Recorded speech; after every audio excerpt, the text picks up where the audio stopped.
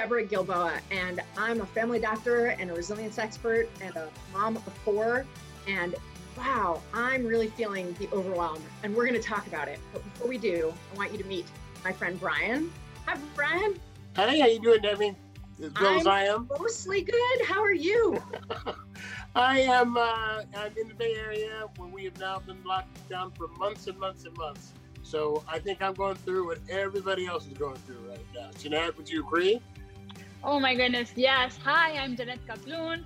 I'm a mom of two, content creator, and the default parent for everything. So yes, I am feeling all the overwhelm in the world. I'm glad you did the default parent, so I can drop my kids off at your house.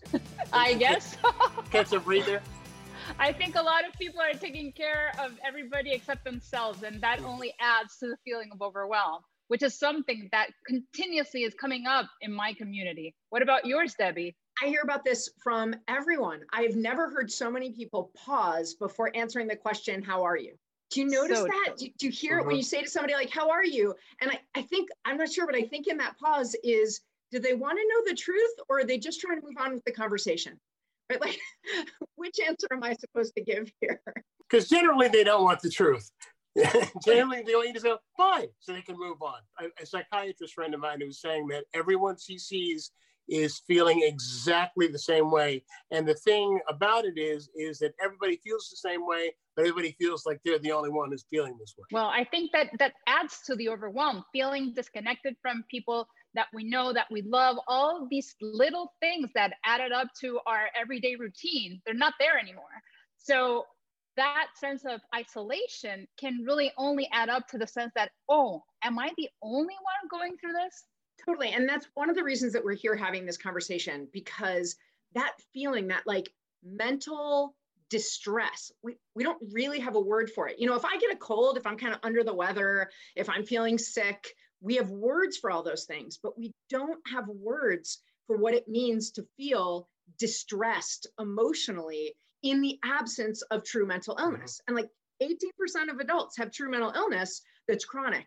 But right now, the research is showing that more than 90% of adults say, yeah, I'm having those symptoms of mental something, distress, overwhelm in just the last 6 months. And we're here to tell you too that you're not by yourself.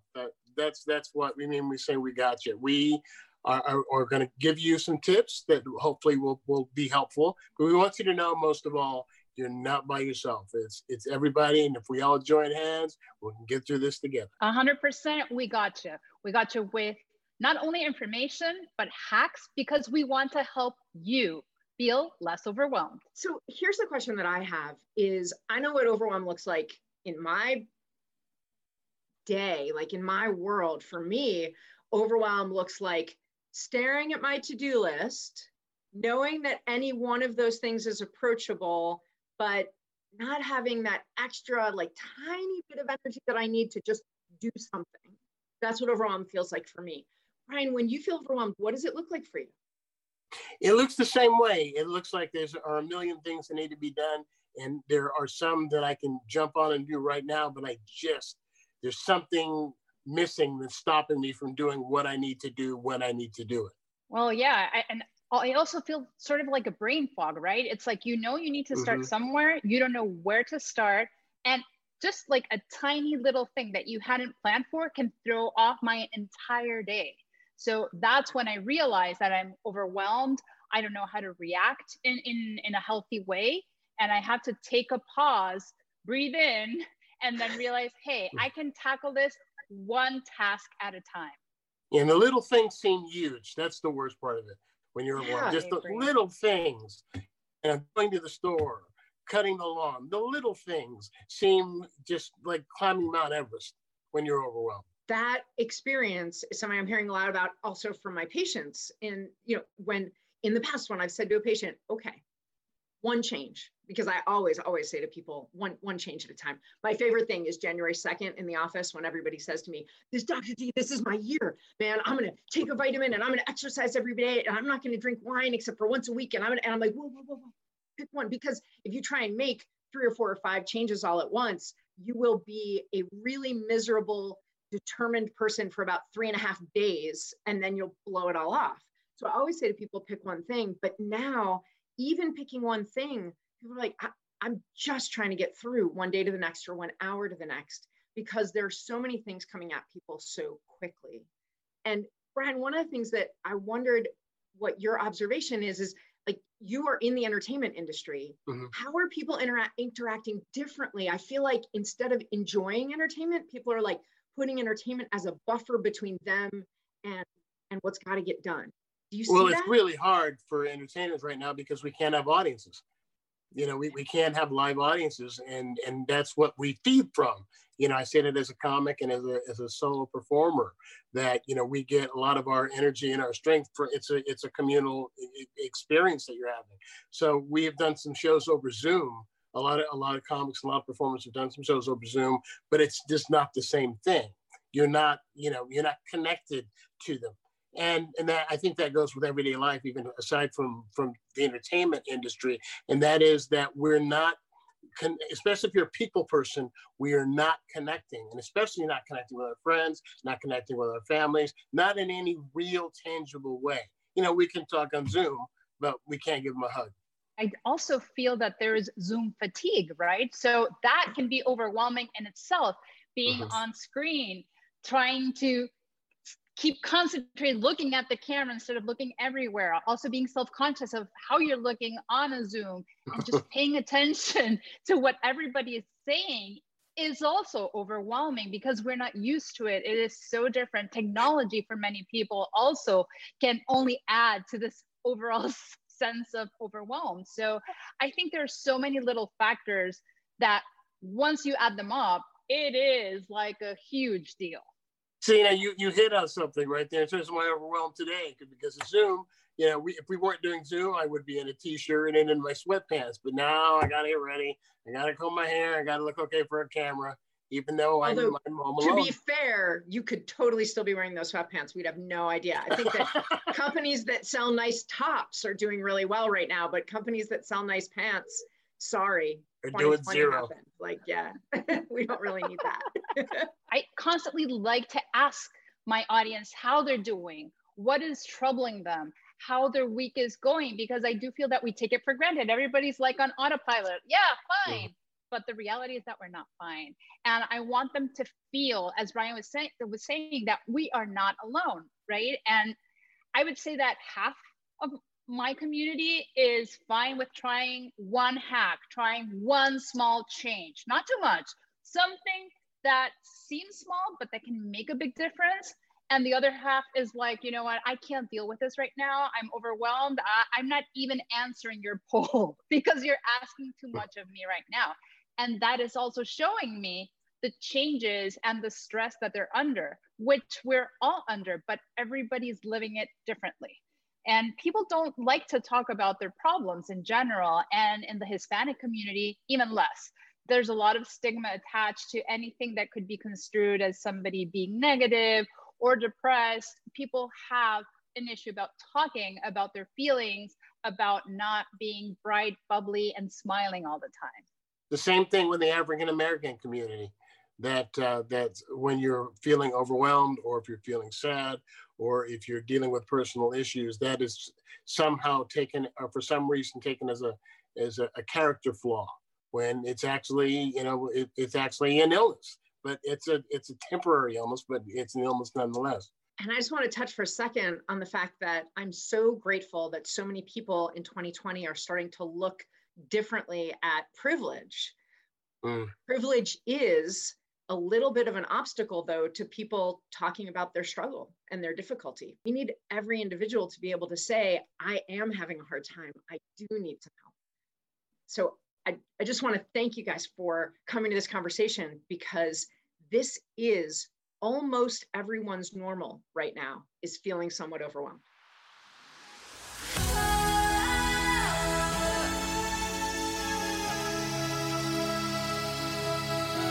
We're talking about overwhelm, and nothing says overwhelm like one person trying to be everything to everyone, because that's what they're drawn to do, because they have a business and they have a kiddo and they have a partner and they have far-flung family and they have pets and they have a household to keep together and a budget to keep going, I would like to introduce you guys to a dear friend of mine. Alana Schwartz is all of those things and also a musician and also. And it's so admirable. But Alana, it's hard, right? It sure is, Debbie. Alana, this is Jeanette Kaplun and Brian Copeland, and we are interested in what overwhelm feels like for you. Thank you. Nice to meet you, Jeanette, and nice to meet you, Brian. I think that this kind of sums it up. I was watching Sarah Cooper, and she said that she's looking for a cream that takes off the 12 years that she's aged in the last 6 months.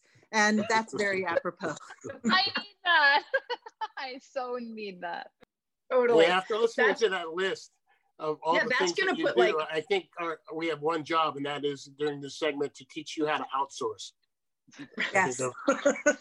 Working on that. So Alana, we're talking about overwhelm. What is overwhelm? Is that a real struggle for you? Overwhelm is totally a real struggle for me, Deb. I wear a lot of different hats during the day.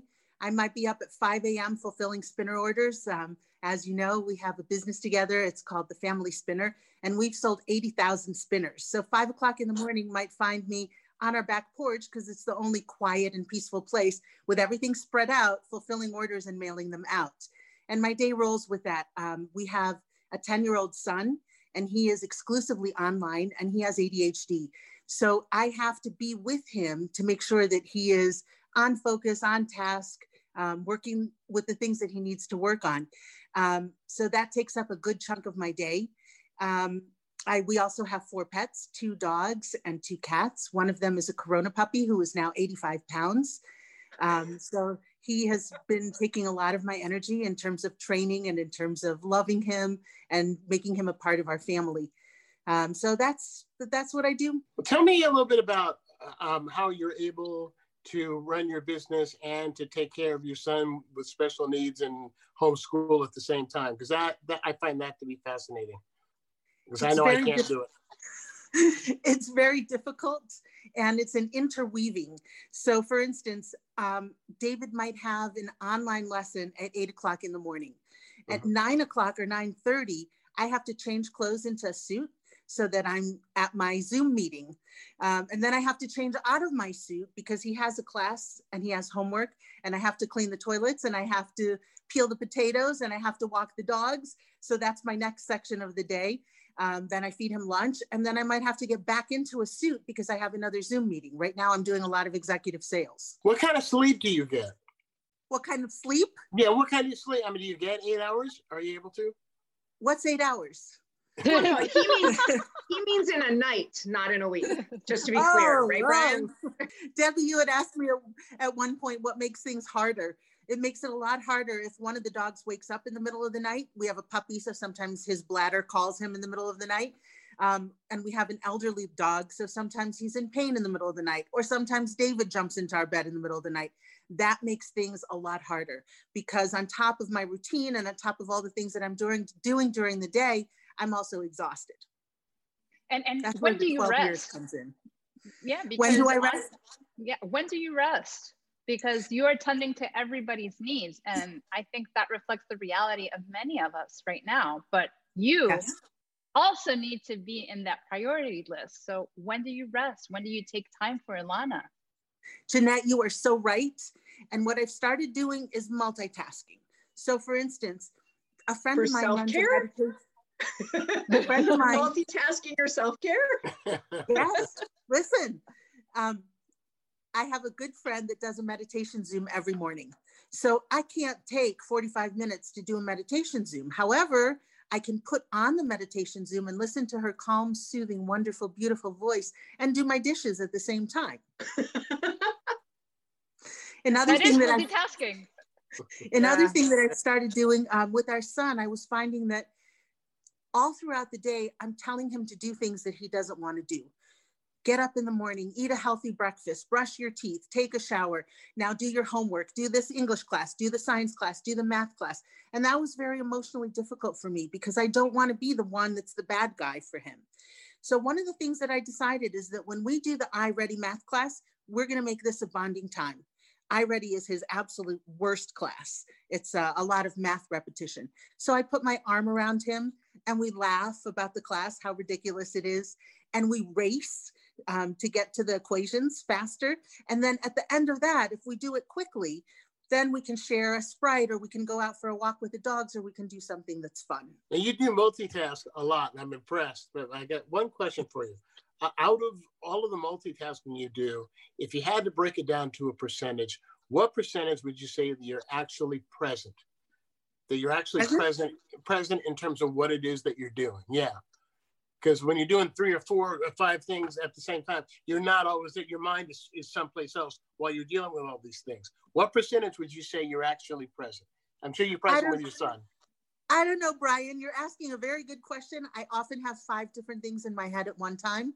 Mm-hmm. What I've started doing is taking a 15-minute bath in between my day shift and my night shift. So at the end of the day, before my husband comes home at around 7 o'clock, I take a 15-minute bath. And that's like a break for me where I am totally present and totally relaxed. And that gives me a little bit of a break between the day shift and the night shift. Plus, you're not multitasking, because I do have my doubts that multitasking self-care is really healthy. I know it's all you can deal with right now. So we have to be realistic, and sometimes we can't achieve the ideal. So we have to find something that works for us. But I do feel that those 15 minutes that you take for yourself during your bath, that really does the trick. Thank you, Jeanette. Alana, you're describing this experience of having things kind of in control. But I know that you've gone through times during the pandemic when your brother was quite ill with COVID, when you had a lot of concerns about, and they're far from you distance-wise, in terms of miles, but very, very close to your heart, and you're really hands-on with your mom's health. What happens to your ability to do the dishes and the meditation and your son's online learning and taking care of the dogs and keeping your business moving forward when something like that is pressing on your mind? It's very difficult, and I have to compartmentalize. I haven't seen my mom in 10 months since COVID started. She's elderly and she lives in Florida. I do call her every single day and we talk. Another thing I wanted to talk about in terms of coping skills, I have 3 women friends and we have a Facebook Messenger group where we talk to each other in little tiny bits all throughout the day. And one of the things we talk about are gratitudes. So we try to type in 3 gratitudes every single day. And that helps me a lot. But the other day I just typed in, you know what? I am feeling really ungrateful today. And that's okay. My friend said, shout it out, baby. What thing in your life that you did or had to do on a regular basis before COVID do you now go, what was I complaining about back then? The way things are now.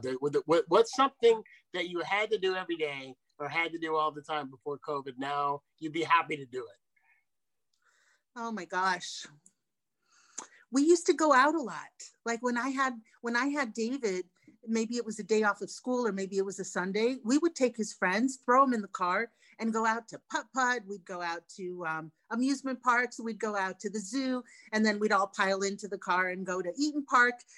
So we were very out. We used to get out all the time. And it was a huge adjustment for me just to have everything kind of collapse into our home and our front yard and our backyard. Yeah, in many ways, I do feel like our worlds got so much smaller. And that side of connection, of friendship that you were mentioning through Messenger, right? It's a way to stay connected to our friends. But I'm wondering, what other ways have you been able to foster those connections and to keep that sense of having your friends close to you, even if you're far apart, during this pandemic, during this new normal, not only for yourself, but also for your son?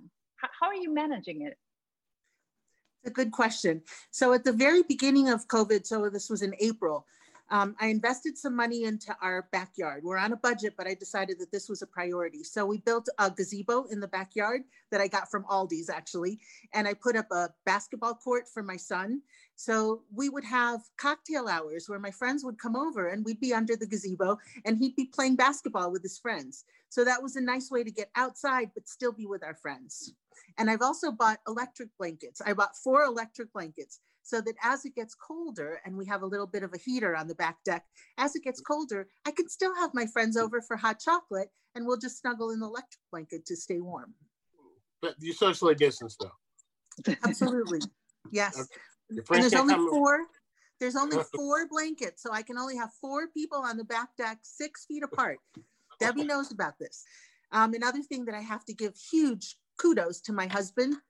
We were talking about overwhelm, and I think it's really important to say it's okay to be overwhelmed, and it's okay to mourn the loss of the life that we once had. And there have been times during this COVID, I would say at least 4 or 5 times, when I just collapsed into my husband's arms and cried because it's really hard. And then you pick yourself up and you honor the feeling that, yes, this is a hard time, and you try again the next day. Ilana, we really, really appreciate your time. And in the spirit of the show, I just wanted to say to you that, like, you have come to speak and represent for everybody who's listening what overwhelm can feel like in the details of your life. We got you.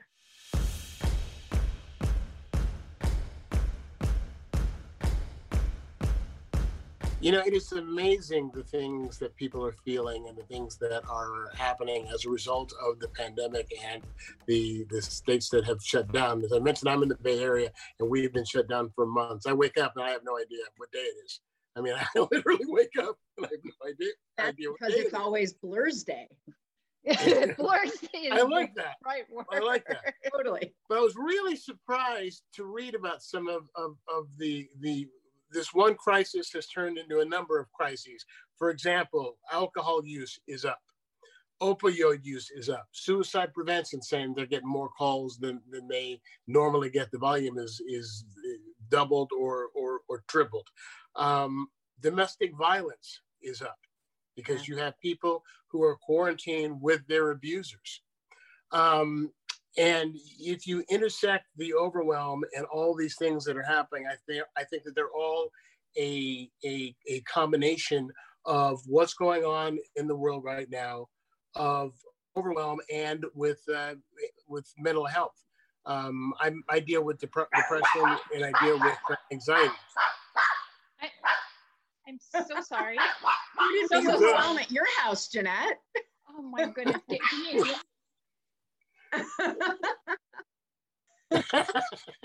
Okay, I am so sorry. No worries. Somebody was banging on the door, like, I don't know what was going on, and it was just a package, but they literally like banged the door and the dog went absolutely berserk. So I am so sorry. Well, but one of the side effects of this pandemic is it is affecting our pets because our pets are not used to us being there 24/7. And they react to us doing normal things, right? But they want to be with us. And they show up in all our Zoom meetings and interrupt our most important things, like, constantly. Exactly. And sometimes it's embarrassing, but we can't control it. And I think this only adds to the sense of, oh, one more thing that I cannot control.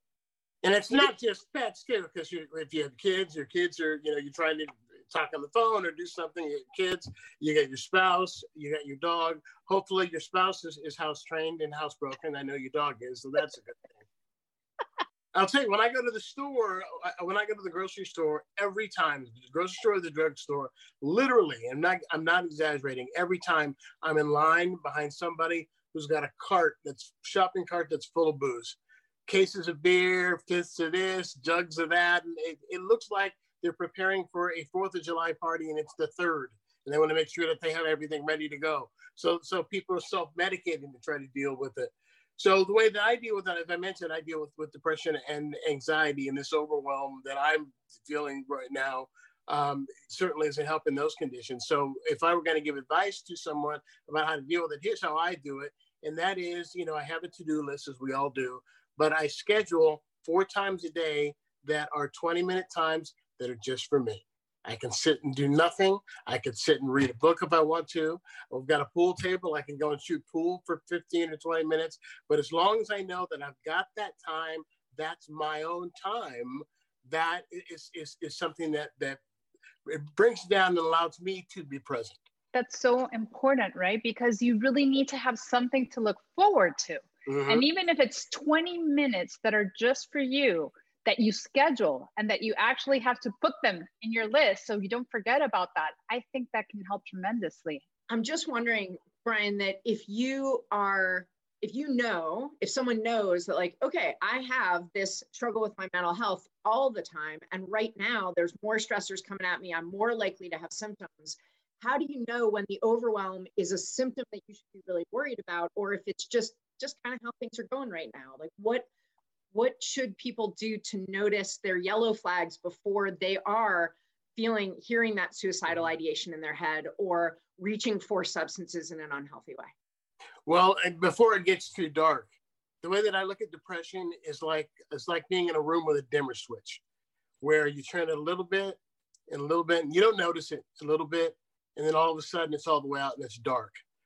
So what you need to do is be really, and it's not easy to do, but it's to be really, really self-aware and know when that dimmer switch is starting, and then and have a plan in place for what you're going to do as that dimmer switch moves. How do you realize when it's time to take that extra step? Well, when you know that you're feeling like you don't normally feel, when you know this isn't there's a feeling when you know, oh, this is just normal stress. This is just what everybody else deals with. And then there are times when you know that you are standing on a cliff looking down at the bluff below. And that's, so before you get to that point, somewhere in between where it's just, oh, this is what everybody gets, and I'm really not feeling well, that's when you ask for help. But it's always good to have a person too. Have a go-to person, somebody who gets it and somebody who understands, who you can go to and say, I'm not myself today. Can you kind of hang out with me? Can you keep an eye on me today?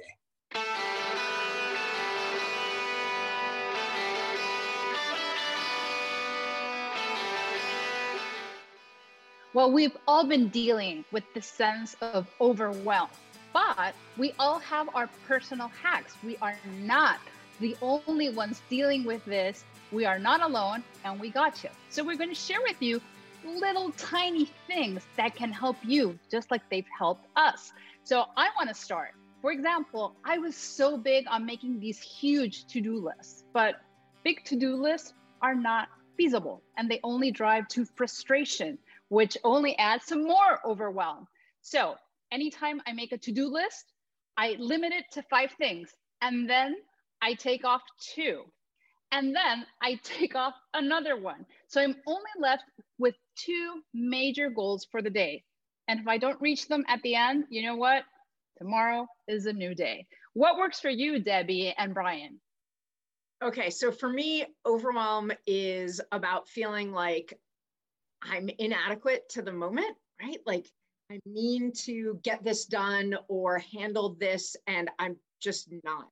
And what I found is that it usually means I'm taking myself too seriously. I'm either putting too much pressure on myself, or I'm feeling like I ought to be able to juggle these 3 flaming things and also cook dinner or whatever it is. And so the thing that helps me get over that feeling, break that cycle of feeling overwhelmed, is deep gut laughter, which I'm hoping will make Brian really happy because that's his job. He's a comedian. But I have found my go-to can always make me laugh until I'm crying is reading the best of Damn You Autocorrect. This is a website. This is a website that shows text streams where autocorrect got the better of someone. And okay, so my very, very, very favorite one is where this woman writes, hey, Mom, are you feeling better now? Oh, yes, I really am. Oh, good. I was worried about you this morning. You're right. But I took anal for 2 hours and I feel much better. Mom, a nap, not that other dirty thing. It may not be this particular website for you, but if there are memes or stand-up or silly TV shows or whatever it is that really makes you gut laugh, it does really free me up and make me feel like, okay, I can probably get one thing done. Plus you get endorphins. So it's a great hack. I was going to say, totally. That's one of the things that I do. I have 2 things that I do. One is to watch something that makes me laugh, to watch something online, or if there's a funny movie or something that I find particularly humorous, I'll sit and, schedule myself a break and watch it until I laugh. The other thing that I do is I do some kind of cardio exercise. I got a spin bike. And so what I'll do is I'll go and for 15 or 20 minutes, I will ride as fast as I can on my little spinner. And it's something about breaking sweat and the endorphins, and the stuff that needs to be done is still there, but it just doesn't seem as overwhelming to me after I've done that. Yeah, that's really useful actually in so many ways. Even taking the dog for a walk counts as so that way we are multitasking. But I do think that anything that also grounds you to the moment, whether as Ilana was mentioning, whether it's taking a bath, whether it is writing and just writing about your feelings and just doing a brain dump on whatever you're feeling in that moment, whether it's painting, baking, knitting, anything that requires to concentrate on that moment, I also feel that it allows you to take all your anxiety and your sense of overwhelm a little bit down. But of course, that means setting aside those 15 minutes, 30 minutes, 40 minutes, or 60 minutes for yourself. And I think that if we can really convey that to everybody who is watching us, that it's not selfish to take time for yourself to feel better. I think that's the biggest hack of all, that you have to understand that you have to put yourself in that priority list, make yourself important, and realize how important it is to really take care of yourself, not only physically, but mentally, emotionally, whatever it takes to even help you feel a little better.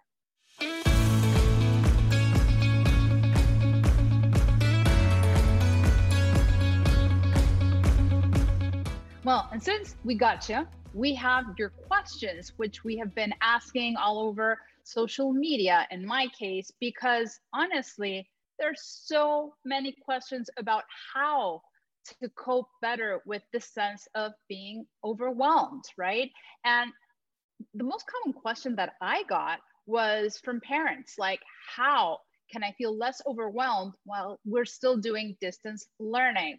Debbie, what question did you get? One of the questions that I saw several times was people who are just trying to figure out what the holiday season could look like. And this is, and so many adults are in that sandwich between worrying about people in a generation younger than they are, and also their own parents or aunts, uncles, or grandparents. For example, somebody wrote on my Facebook wall when I asked this question, you know, I'm just worried about that holiday meal.